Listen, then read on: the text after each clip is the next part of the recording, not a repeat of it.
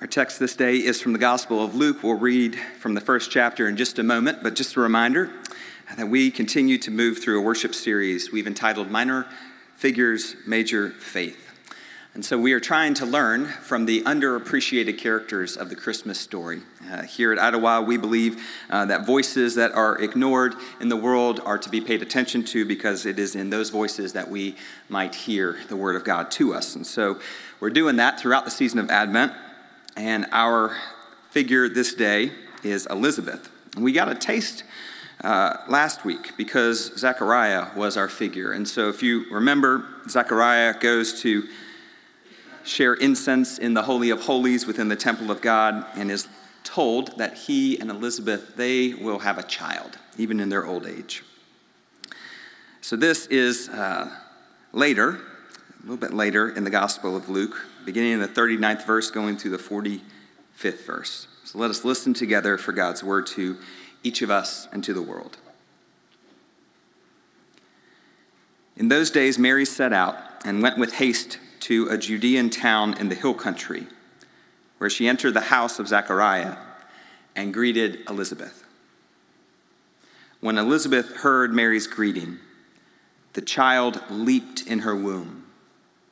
And Elizabeth was filled with the Holy Spirit and exclaimed with a loud cry, "Blessed are you among women, and blessed is the fruit of your womb. And why has this happened to me, that the mother of my Lord comes to me? For as soon as I heard the sound of your greeting, the child in my womb leapt for joy. And blessed is she who believed that there would be a fulfillment of what was spoken to her by the Lord. The grass withers and the flower fades, but the word of our Lord endures forever." Amen. So I was in West Hollywood at the Hollywood Improv Theater. I was there with about 25 people I'd never met before. I was there to spend 2 days with someone, a leader and an author that I admire. His name is Rob Bell. He does these small conferences every once in a while. This one was about creativity. It was actually, people were supposed to bring from all across the country and the world, really, something that they were stuck on, a project that they were working on or something they were trying to imagine, and they couldn't get past a certain point. And so it started with Rob on a stool on the stage of the Hollywood Improv, and he just said, "Who goes first?" And one after another, for the next 2 days, people would come up and tell us where they were stuck, and we would move with them through that stuckness to see the thing that God was trying to author. In the middle of our time together, he introduced a friend. It was just after lunch on the second day. Her name was Kristen Hange. You might know her from directing the Broadway production of Rock of Ages. She came to talk to us about what it meant to be a director, a creative. She has a master's in storytelling, which not many people can claim. And so she told us stories. And in the midst of her telling us stories, she was actually trying to tell us how stories are constructed. So she said, "Raise your hand if you are familiar with the hero's journey." You can do that too. Are you familiar with the hero's journey? Yeah, I kind of love it like that, yeah. So Joseph Campbell has this archetype for what the story can look like, the heroic story. In that room that day, it was full of a bunch of creatives and a whole bunch of authors. And so everyone's hand shot up, and I kind of meekly said, "Yeah, I think I know what it is." And then she asked, "Are you familiar with the heroine's journey? Raise your hand." And no one raised their hand. We got one up here. No one raised their hand in this group. In fact, everybody kind of looked at each other, confused. She went on to unpack this movement of the heroine. This isn't necessarily a male-female journey, right? The idea is that the heroine's journey is the journey of the feminine. The hero's journey is the journey of the masculine. All of us have within us masculine and feminine energies, this inner life and the outer life.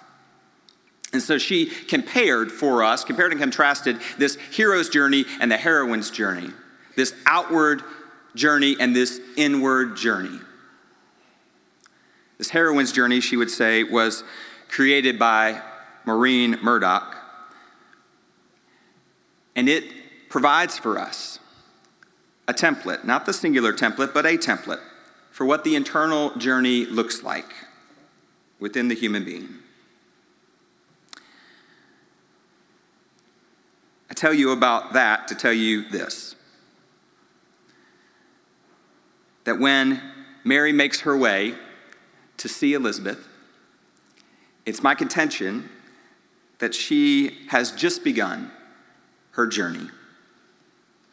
If we are to take literally the idea of the heroine's journey as that which is being created within us, then we ought to know that just before verse 39, Mary has been told that she will bear a child into the world. And the first thing that she does on this journey is go and see Elizabeth. When she makes her way to Zechariah's house and is greeted there with Elizabeth's presence, she speaks aloud a word of greeting, and something happens not within her, but within Elizabeth. Calvin calls John leaping in Elizabeth's womb the eschatological leap. And she brings her inside, and she calls her blessed. In fact, blessed are you among women. Blessed is the fruit of your womb. Mary hasn't told anybody, but Elizabeth knows. Elizabeth's a little farther along on her journey of pregnancy, but she's also much farther along in her journey of life. These are not two women at similar stages in life navigating pregnancy. Scripture tells us that the miracle of Elizabeth's pregnancy actually relates to her age. She is much older. She has traveled many more roads in one particular type of journey. Why has this happened to me, she says, that the mother of my Lord comes to me? As soon as I heard the sound of your greeting, the child in my womb leapt. And this is the Spirit talking through Elizabeth. So the Spirit lets us know this wasn't just a kick. This was joy moving within Elizabeth. Here's what I think. That when you have Elizabeth and Mary in this scene, you have Mary at the beginning of her heroine's journey, growing something within her. One that we know with the wisdom of hindsight now. We know how the story ends, or we think we know how it ends. She is just at the beginning. And Elizabeth does many wonderful things for her. First, Elizabeth acknowledges Mary's inward journey. She, at the very beginning, validates Mary's story. The Spirit does this within her. Church, you need to never underestimate how significant it is when we have the voice of someone validating our story, what we have experienced. Not debating it with us, but letting us know that it is true and real. Elizabeth is a few months away from being a mother, but she is mothering Mary right here. Mary's mother is nowhere to be found, but Elizabeth is there. On the heroine's journey, just like on the hero's journey, the protagonist must meet at some point an elder. They must meet someone who's farther along in the journey than they are, that can teach them and encourage them. And Elizabeth is that to Mary. Elizabeth is the encourager that Mary needs, actually, to feel the excitement and the possibility of this pregnancy.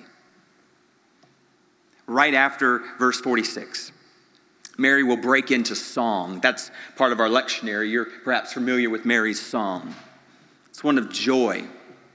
I want you to think about this. I want you to imagine Mary holding in this truth that is secret to her, traveling and then having the voice of one on a very similar journey to her, validating her story, and then giving her permission to celebrate. So that Mary's response is song. It's joy put to words. So what does Elizabeth teach us about welcoming the Christ? This minor figure, one that isn't a part of our lectionary. What does she teach us? Here's what I imagine, beloved. This morning, you might feel like Mary, holding a secret, something within you. Perhaps it is creative. Perhaps it has to do with your work, something you've been waiting to do. Perhaps it has to do with your family, a place you've been planning to go. Perhaps it has to do with your partner, something you need to share. Perhaps God has planted something within you, and you've just begun the journey of figuring out what it looks like, what it means. Perhaps this morning you are Mary. And if you are Mary this morning, then Elizabeth teaches us to encourage each other. A friend of mine is a preacher now, but for a long time, she was a youth director with no eyes on going to seminary and being a preacher. But she tells the story of sitting in a pew at the First Presbyterian Church in Athens, Georgia, and she tells the story of the Spirit of God falling on her during the sermon and telling her clearly, you will preach the gospel. She left that service in tears, but couldn't tell her husband why she was in tears. Went through the rest of that Sunday afternoon weepy and couldn't tell him why. It was a week later, sitting around the dinner table, when she said, I have to tell you something. The Spirit of God told me I'm supposed to preach the gospel. This is going to turn everything in our lives upside down. I need to go to seminary. I need to start in ministry. And my friend would say, I think she's a little harsh on him, but that her husband doesn't always have the best word of response. He's not known to be one that has that wise word to share. But he looked across the dinner table and he said, honey, I think you'd be really wonderful at that. We'll do whatever we need to do. Perhaps you need to be encouraged today that which has been planted within you is being nurtured by the very Spirit of God, that you are not alone on your journey, that there are other people seated around you in the pew that have something different planted within them, but it's just as real and just as valid and is coming to fruition in God's timing. Bonhoeffer tells us that we have to wait in this season. And waiting is forgotten in an impatient age. He tells us that we want to break open ripe fruit when it's hardly finished being planted.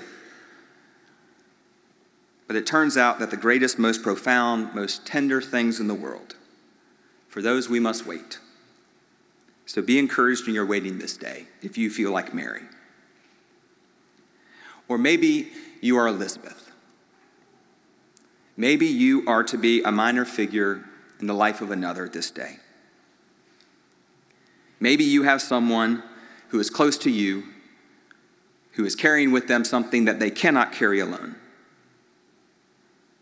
And it might just so happen that the Spirit of God might let you share space together, and that you might have to be midwife to their dream.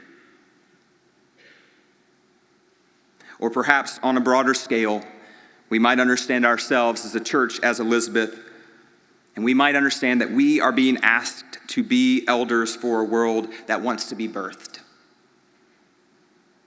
That we are to be the ones to walk alongside the hurting and the broken and the outcast and the downtrodden. And that we are to be the ones that walk with them, not because we know their journey better than they do, but because we know the journey is hard, and they will need a companion.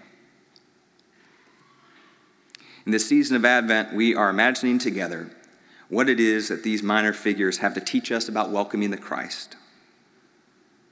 My hope for you this day is that in the gospel you hear an encouraging word for the thing that you carry, and that you feel inspiration to be the midwife, to be the encourager, to be the one that is the elder, helping to birth a world unknown. Know this, though, beloved. Wherever you find yourself, there the Spirit of God is, leaping for joy at what God is doing. In the name of the Father, and the Son, and the Holy Spirit, one God, Mother of us all. Amen.